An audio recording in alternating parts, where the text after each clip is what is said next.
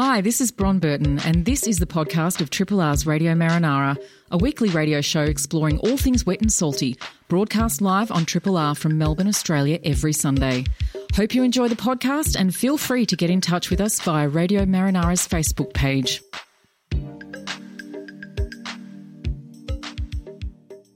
This is Radio Marinara. We are the program about all things wet and salty. My name is Bron Burton. And I'm Cade Mills. Hi, Cade. Bright-eyed and bushy-tailed. I got up early this morning to journey off the island and saw everyone heading the other way with their surfboards on top of their car. And figured I was doing the wrong thing. We attempted to turn around. Go, yeah, Bron will be right. She could do the show on her own today. I don't know whether that's true, Bron.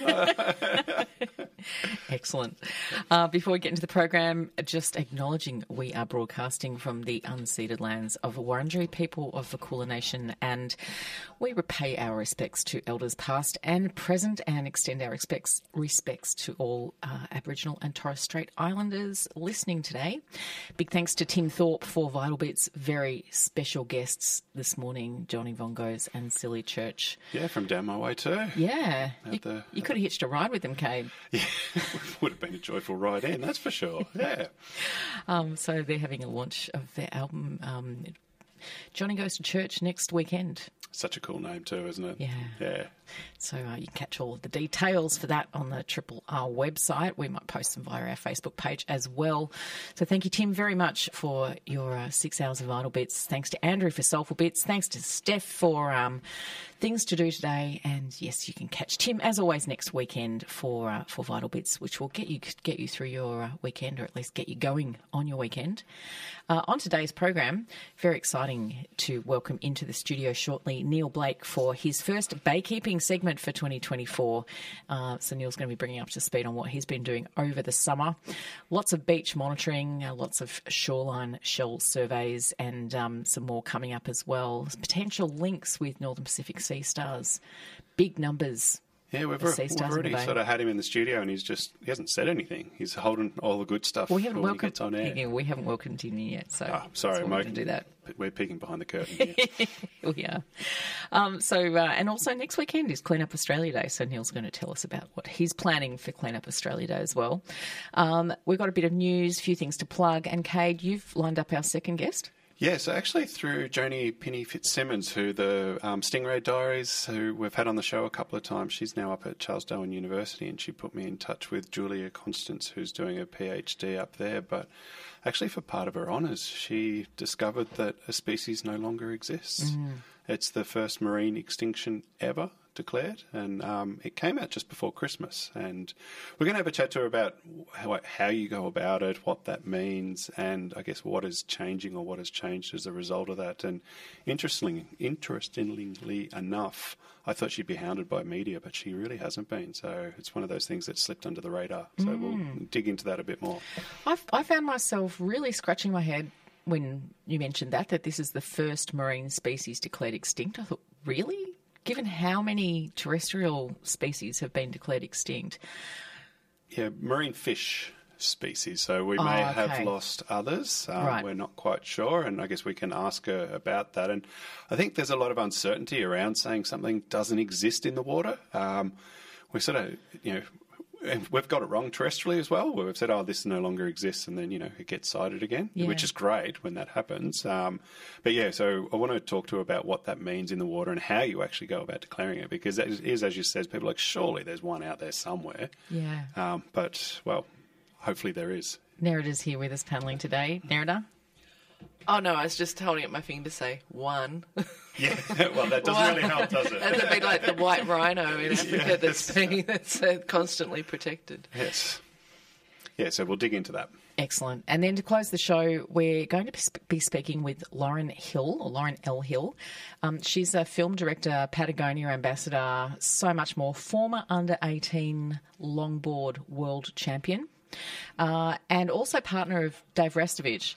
And so they've teamed up to put together a short film called Kin, which is being released this week. It's going to be free to watch. You can watch it through the Patagonia website, just drawing attention to the benefits of marine protection and ocean protection in particular, and really part of a big campaign to get 30% of Australian ocean waters protected by 2030. It's a big target. We did discuss that a while back, how Tanya Plibersek had come out and said, we already have 30%, but all the scientists said, no, that's a complete load of crap, because it is basically in name only, not actually in protection status. So That's it. It's good to see this is getting a push. That's right. They're referred to as paper parks. Yes. Yes, because on paper it looks like they're protected, but if you kind of scratch the surface, there's all kinds of stuff that's allowed to happen. So, yeah. All right, let's have a quick look at today's weather. Let's have a look. So today we've got a top of 30 and we've got northerly winds all morning up until about lunchtime. So to all those people heading down for a surf, good call. There's a bit of swell around at the moment, probably around that 4-foot mark. And with those northerly winds, pretty much everywhere will be firing. We've got a high tide today at 1:40 and a low... the high's at 1:40. And then I forgot to write down the time of the low. I just wrote down how low it was. But it's about 6 hours later. I'll give you the clue. It's about 7:40, give or take. It's fine, yeah. So we've got some beautiful conditions to get down to the beach today. We've got no rain for the rest of the week, all the way through to Saturday. And sort of a bit cooler tomorrow, 21, Tuesday 30, Wednesday's going to be 36, apparently quite windy. It's a big watch out for those in bushfire-prone areas to, just keep an eye on that weather. Thursday 25, Friday 25 and Saturday 22. We've got some beautiful weather, which tends to be the way once everyone either goes back to work or school. We have these really lovely patches of weather and all their holiday houses are sitting empty. I've got a message that's come through from Cliff. Cliff's still in Antarctica. I'm He's guessing coming it's back not quite soon. as warm, is it? Not quite as warm. He says, "Good morning, Radio Marinara. I'm still living the dream. Thank you, Aussie taxpayers." Good on you, Cliff. He sent us a little video snippet from where he is at 8:30 last night. It does indeed look absolutely magnificent. Anyway, forecast for today, they're heading from a maximum of minus 7.6 with wind chill factor that will feel like, or it will be, minus 14.1 with 48% humidity.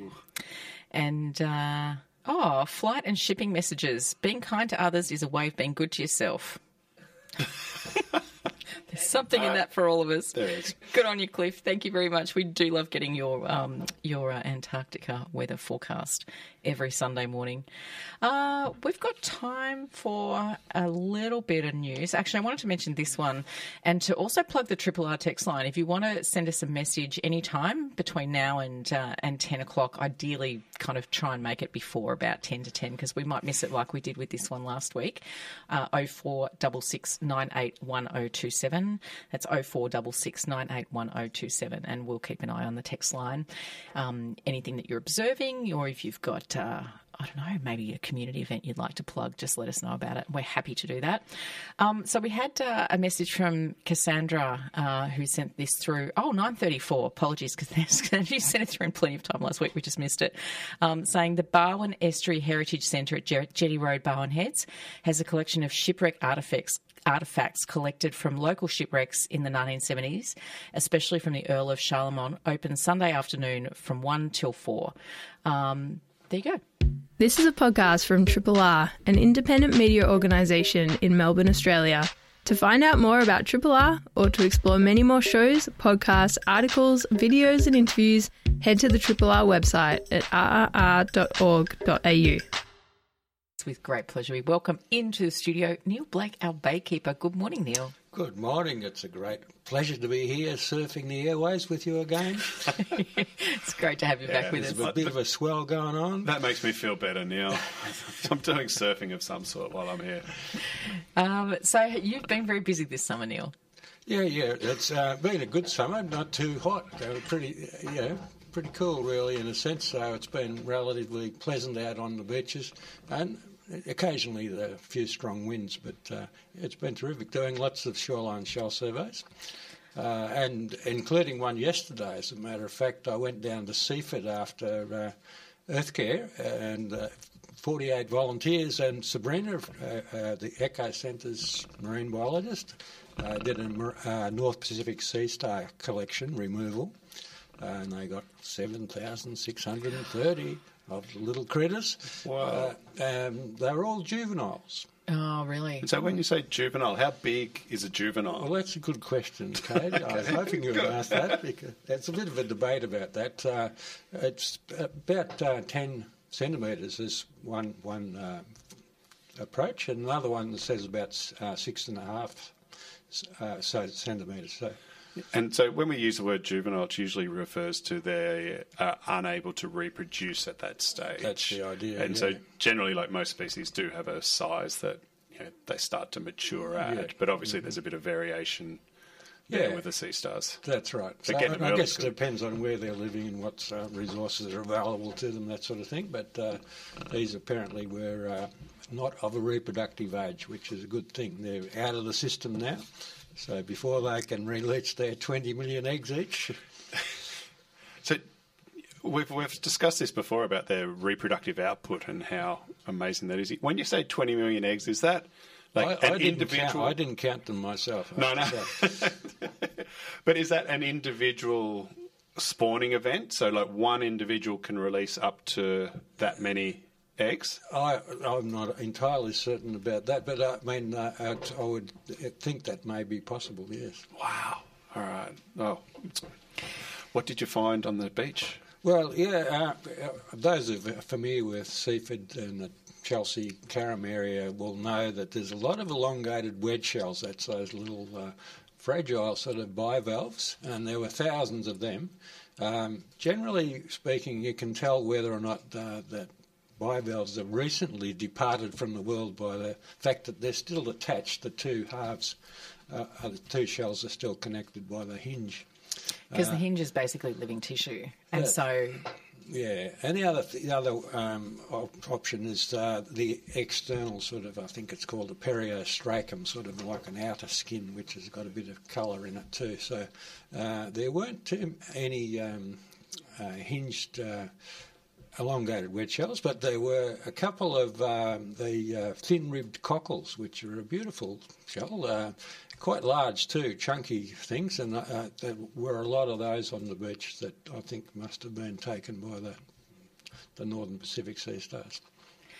So super important, these clean-up events of the Northern Pacific sea star, particularly when they're at that juvenile stage before they've had an opportunity to grow and then, of course, reproduce. Because when you've got that many, you're talking about 7,000 juveniles collected. Imagine if all of those 7,000 then had another spawning event. Yeah, that's right. It doesn't take long before it gets almost uncontrollable. No, probably this coming winter would be their time to actually shed eggs. So, it's great that they've been taken away out of the system. So, good work for Earthcare and also the Pest Watch Rapid Response Team. It's really good to see that that's actually having effect.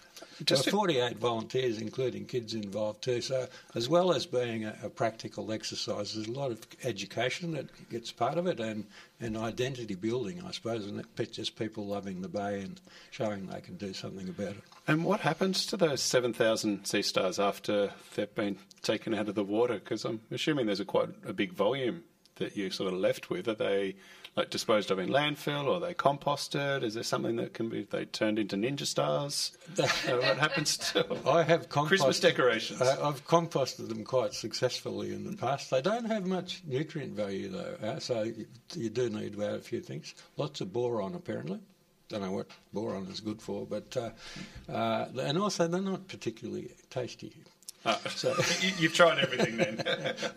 I haven't really given it a great plug or effort with the different methods of cooking or anything like that. But don't seem to be on the market.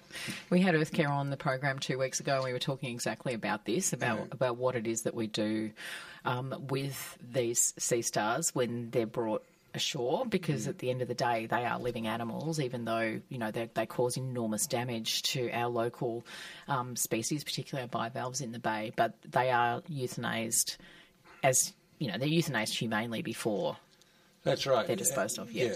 Mm-hmm. Yeah. And the main thing, though, is that you don't just chuck them back in the water because they may be eggs or whatever. You know, it's not every time that you just collect only juveniles. No, that's but, right. Yeah, the disposal is important from just containing the actual reproductive potential of the species. And the other message with the Northern Pacific Sea Star, which we always need to mention every time, is that it has to be done under permit. It's super important that that happens. Obviously, the first thing is that it prevents confusion over whether what you're picking up is a Northern Pacific Sea Star or not, because the last thing we want is for people to be pulling out native species that are meant to be in the bay. Yeah, exactly. You mentioned that this collection was in Seaford. Seaford is one location around a very big embayment. Do you know what's happening? Is there a plan to maybe look at other locations, particularly sort of around that eastern part of Port Phillip? Well, I mean, I've actually been spending a bit of time with the beach patrol groups from Chelsea down to Frankston, and we'll be also going down to Mount Martha this Saturday to do an Asian shore crab ramble, and so there's eyes on the bay, I suppose, on that part of the bay. So if any of the Northern Pacifics turn up, I'm sure they'll be spotted. So for listeners who are maybe wondering about the Asian shore crab, we've talked about it a lot over the years, but maybe for people who are still wondering, what is the Asian shore crab and why is it such a problem? Well, we don't know that it's such a problem, but it's certainly an exotic species in the bay. It's only been known to be in the bay probably, I think, maybe for less than 10 years. So we need to know more about the range that it's covering, where it's, and also whether it has any seasonal movements, and get to understand it better. But certainly in other areas where it's been established, other continents or countries, it has actually outcompeted some of the native crabs that have similar habitat. So it has a likelihood of doing that here too. So on watch. On watch, yeah. So, and they can be removed again under permit if you actually have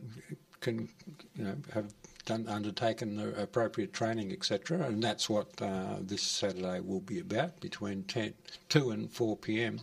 We'll be going for a ramble in the rock pools down at Mount Martha. That's off the esplanade at Mount Martha. Near Kilburn Grove. We'll be meeting. If people are interested in coming down to that, they'll be most welcome. Yeah, great. And is that for Clean Up Australia Day, or is that separate? No, that's actually on Saturday. So Clean Up Australia Day is a Sunday. Mm-hmm. So for Clean Up Australia Day, I'm particularly interested and going to be collaborating with the Beach Patrol Chelsea, Seaford and Frankston to do some microplastics audits on that very day. We're actually really focusing on that embayment that you mentioned, but particularly from the Mordialloc Creek down to the Cannonook Creek. That's where the major nurdle infestation has been. It was shown in the Clean Bay Blueprint project. So we really want to sort of zero in and get some really good data by doing audits on the same day.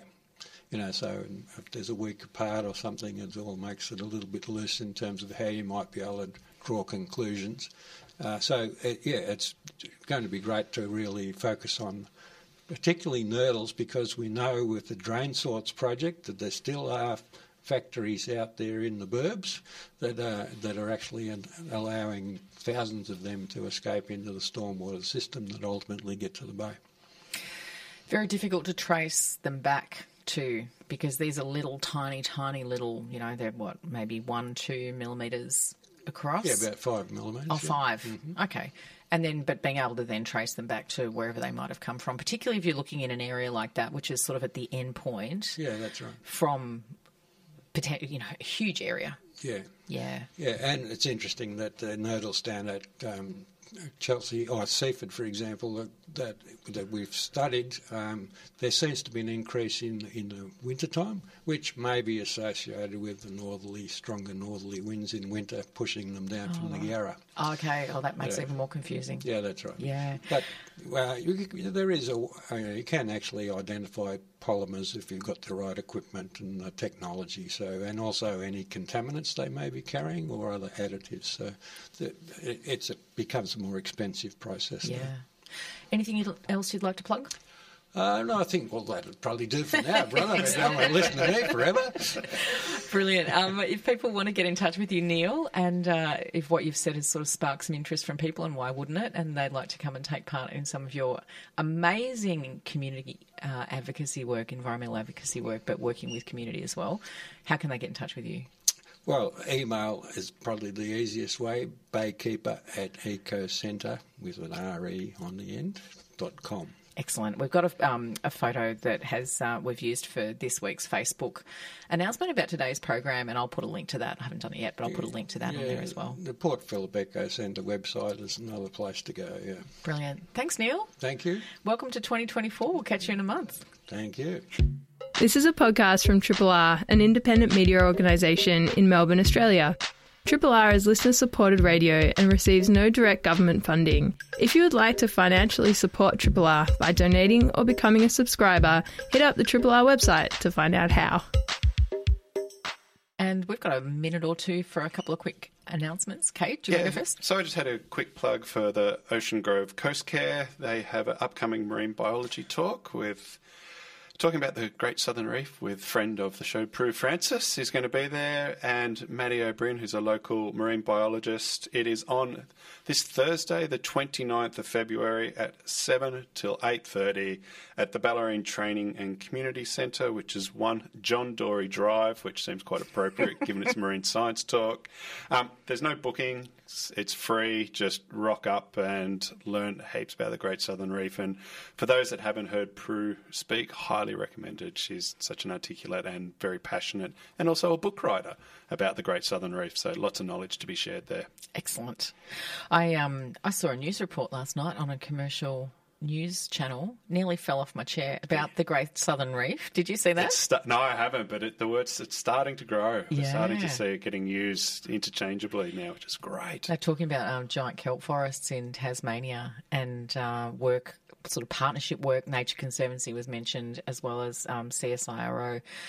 Craig Johnson was interviewed, and they're talking about the work that they're doing to sort of try and genetically determine the types of kelp that are going to be more resilient to ocean warming and their work there. But the fact that this was on a commercial news network, as I said, nearly fell off my chair. It's exciting. It's good. I like to think we've had some small part in that. Long enough. It's finally got there. Yeah. Just one last quick plug, and then we're going to play some news. Disabled Surfers Association, Ocean Grove, help us put smiles on dials. They've got an event happening next weekend, 3rd of March on Sunday at Ocean Grove. So they're always after volunteers and participants. Free surf days for people of any age with any disability. So you can register at disabledsurfers.org. disabledsurfers.org, and we'll put a link to that on our Facebook page as well. So good on you, wonderful people. Get down to Ocean Grove and be part of that. All right, 9:30, you're listening to Radio Marinara here on 3RRR, and in just a moment we're going to be speaking with Julia Constance about the Java stingray from Charles Darwin University. Julia is. Triple R on FM, digital, online and via the app. And on the line we have Julia Constance, a PhD student at Charles Darwin University and lead researcher in the study that declared the first ever marine fish extinction. Not something I imagine any researcher wants to do. Thank you for getting up early on a Sunday in Darwin. Good morning, Julia. Thank you for having me. Now, earlier in the show we had a weather report from Antarctica. Can you give us what's going on at the opposite end of the country? Just think like as much sweat as you can physically produce. Right, it's not very nice up here right now. You've painted the picture. Now, Yeah. first up, I just wanted to learn a little about yourself and I guess how you ended up doing this work. Did you grow up and study in Darwin, or have you sort of moved up there as a result of a convoluted life path? Definitely a convoluted life path. I actually grew up in northwest New South Wales on a crop farm. Went to study my undergrad, started volunteering in a whole bunch of different spaces, ended up in sharks and rays, and then moved up to Darwin for my honours and stayed for my PhD. That is quite a convoluted sort of path there, from crops to PhDs, and now we're on to the fish that is unfortunate enough to be the first ever known extinction, the Java stingery. What do we know about the fish? Like, what does it look like? How big does it get? What the life history stuff? And do we need to start talking in past tense? Oh, we do. I need to correct my tense. I just had a conversation with Tim about this morning. Yeah. Apologies. Yeah. We threw you sideways there. What do we know about? No. What did we know about the Java stingray? Yes, so it's a extremely rare species. Only one specimen was ever caught and recorded, and that was from 1862. A naturalist was travelling around Indonesia and collected this specimen from a fish market in Jakarta, and then was luckily enough, he put it in a museum and described it as a species.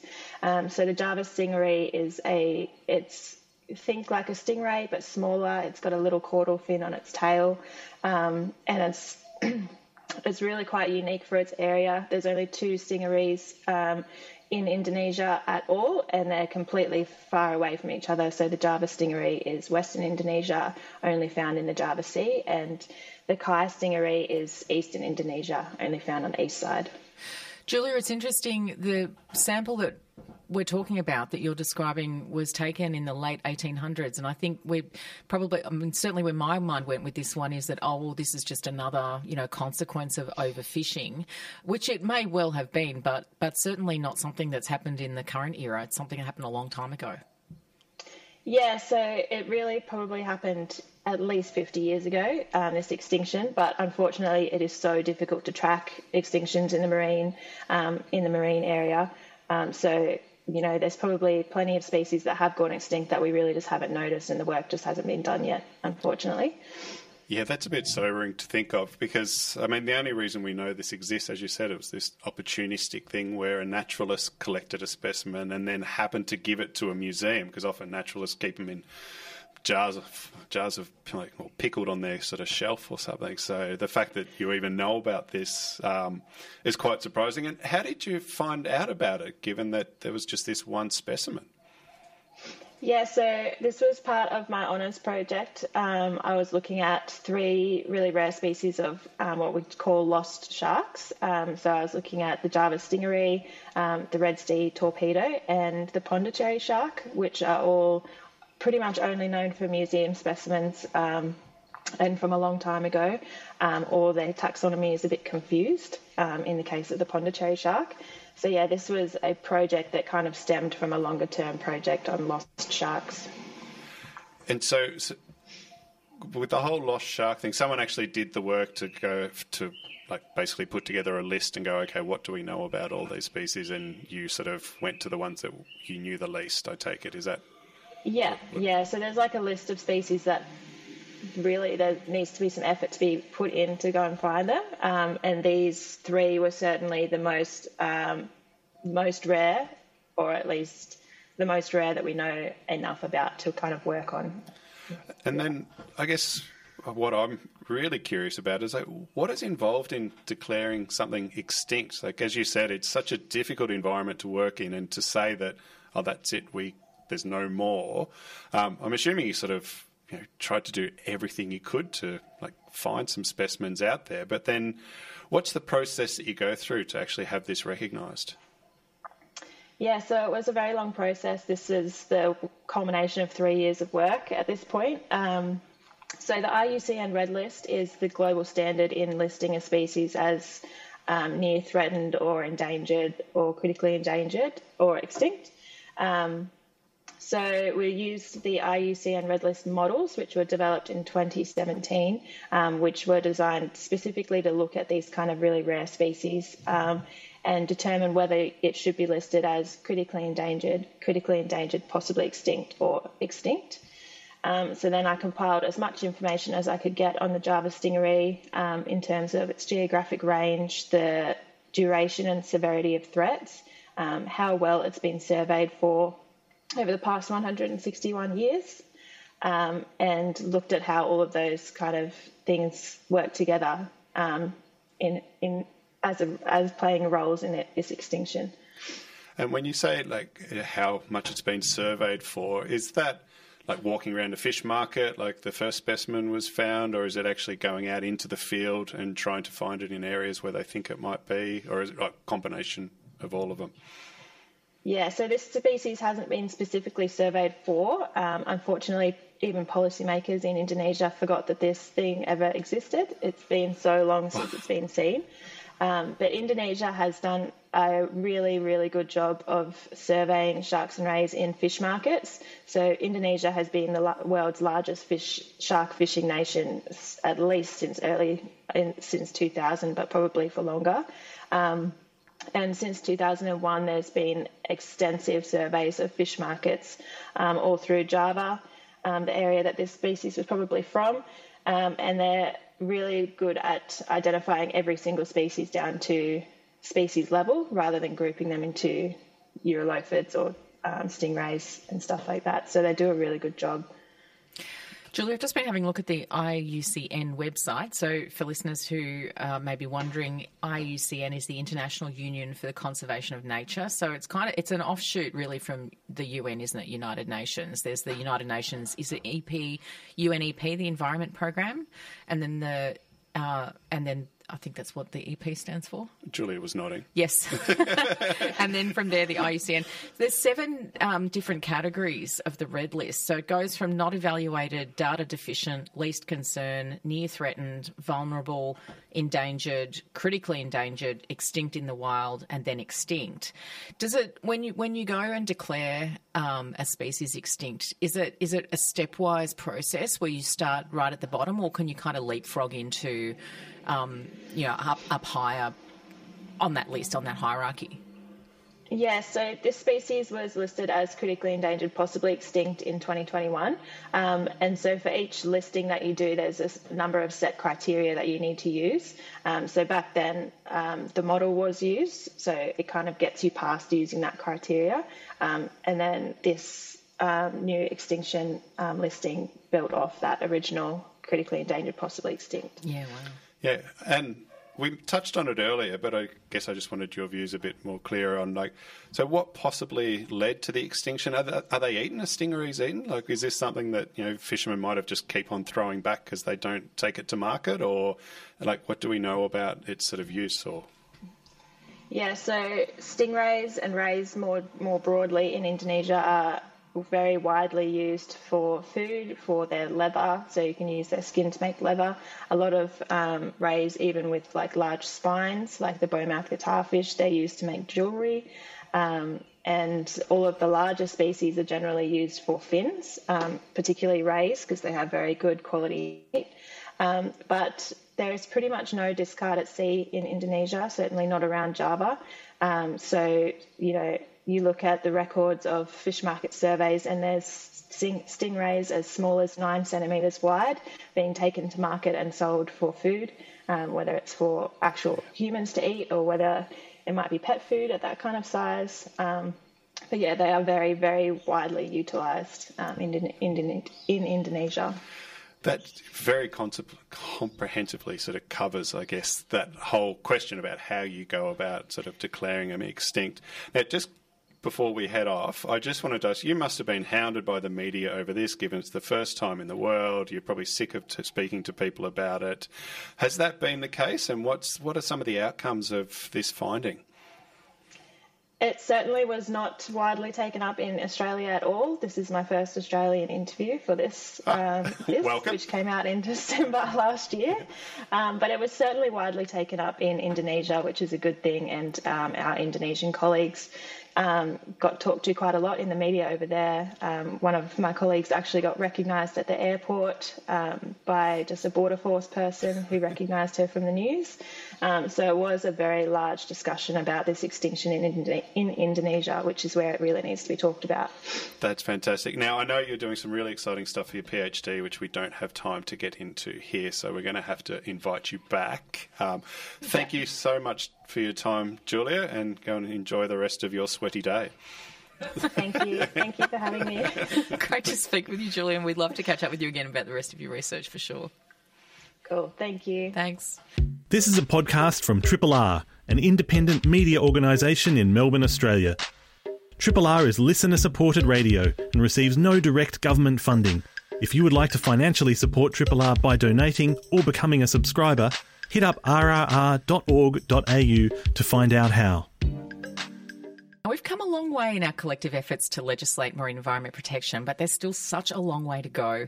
Governments have come and gone over the last 20 years, promising to consider more, better protection, but without the push of community behind organised campaigns, progress is slow and often non-existent.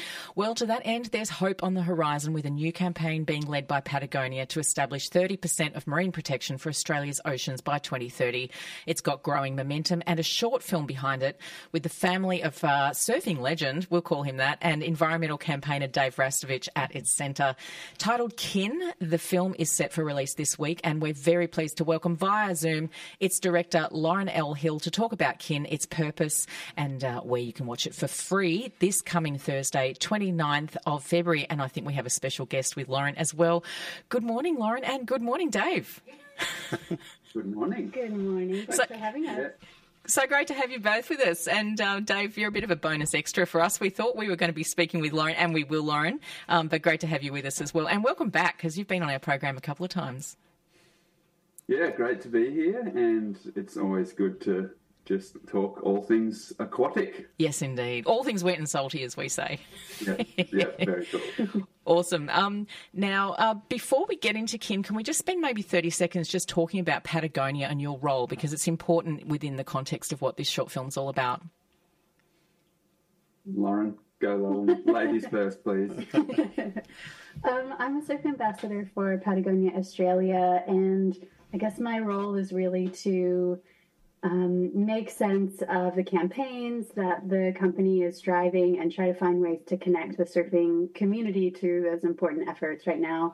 Like you said before, we're working on trying to talk about marine protected areas and how important, we all know how important the ocean is to our everyday lives, trying to work out what can we do about protecting them and safeguarding them into the future. And we've come, sorry, Dave, you go. No, I was just going to back Lauren up in that her ability to actually make marine parks interesting is what Patagonia has called on, because, you know, when we see MPA, I don't think many of us know what that even stands for. When we hear marine protected area, we're like, well, what does that mean? And I think that's a large part of what this whole movement is about, is clarifying what a marine protected area is and what levels of protection they actually have, because we see around Australia that so many of these protected areas on paper are actually being exploited by industry and individuals. So I think that's where we're really pumped about this, and making things like Kin and working with Patagonia and communities is all to that end, clarify it. Yeah, we were talking about at the start of the program that they're referred to as paper parks, and there's so many of them. You know, this is the issue that we have, particularly people in power in politics who say, oh, well, we've got this, you know, large percentage of marine environment already protected. And as we said at the start of the program, you scratch the surface and there's a lot of stuff that's being allowed to happen. Like you said, Dave, it's exploitation happening there. So let's get to Kin. And it's been shot at Lord Howe Island. Why Lord Howe Island? Oh, wow. Lord Howe has been at the top of my must-visit list for a long time because of its incredible extremities. The deep trench there, 600 meters of water we got to swim in with a local pod of dolphins, and then the beautiful towering emerald peaks of Mount Gower, Mount Lidgebird. And, it just looks like this incredible place with surf, and also we've been engaging with Patagonia on the marine protected areas issue, and we have a 6-year-old, and we try to think about ways to age appropriately talk about what's happening to our planet, what's happening to our climate, how we can engage with the world in a helpful, regenerative way instead of a destructive way. And so really we wanted to go and show him, this is what it looks like when we get it right. We can get it right. There are places full of hope where communities are working together to safeguard the places that they love, that are supporting them. And so he's just popped in right now. Yeah, we wanted to show our little guy, what that looks like. Yeah, I managed to catch a sneak view of it at the Phillip Island Board Riders Club. Patagonia were down there promoting the work that you're doing, and they showed a few minutes of it. And the thing I loved, I think, was there someone's mum involved in it as well. You sort of had that multi-generation thing going on, and I guess that's where the story is with MPAs. It's about, protecting for the future. And so having all those generations there, that was the thing that really stuck out to me as far as a film and an image. It was like, how cool is it to see 3 generations of people hanging out enjoying this? And I guess that's the best thing when you go to the beach, is seeing all those different age groups. And it's obviously important to you. Yeah, exactly. Yeah, that's my mama, Yvonne. She's in her 60s, and it has always been a water woman, but came to surfboard riding only in the last few years. And she's part of actually the fastest growing part of the surfing organism right now is women over the age of 50. I learned yesterday through Lauren's research. And but if you go to the Gold Coast, you'll see it in action. There's a huge movement of women of that age taking off and surfing, and my mum's part of that. And so, having the 3 generations there, allowing us to look back in time, and especially on Lord Howe, you can look back in time through the elders on the island who tell you that when they were kids, there weren't any seabirds on the shores of those beaches there. They were out on the outer islands, but not on Lord Howe itself. And then now there's tens of thousands of seabirds nesting in the dune line. You walk through them and by them, and they shit on your shoulder and they land on your head, and it's amazing. And all of those locals will tell you that wasn't the case when they were growing up, and that we have this amazing story of people caring for country out there, taking away the invasive pests that were on the island and restoring a level of safety and balance for those seabird communities. And that's a really great story, and we need those sort of stories where we can see that we are capable of bringing places and species back to a healthy level, a healthy population, and it just increases the quality of life for everyone. The locals there are so stoked on that, and all the visitors like us are the same. Part of the incredible thing about Lord Howe is this patchwork of protected areas, and what we were really honing in on in our time there was the idea of a sanctuary or no-take zone. And so those are places that are pretty much completely protected from extraction, fishing, commercial fishing, mining, that sort of thing. And that's really what we're working on with this campaign, is to make sure Australia creates a network of 30% sanctuary zones around our land. Excellent note to end on, because we're wrapping up our show. We've got to make way for the next one to come in. But can we stay in touch on this? Because this is just the beginning, isn't it?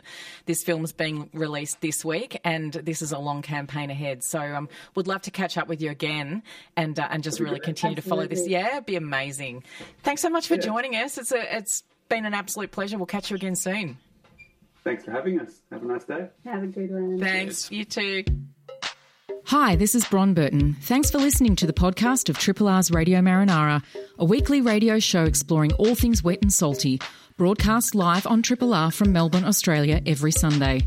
Hope you enjoy the podcast and feel free to get in touch with us via Radio Marinara's Facebook page.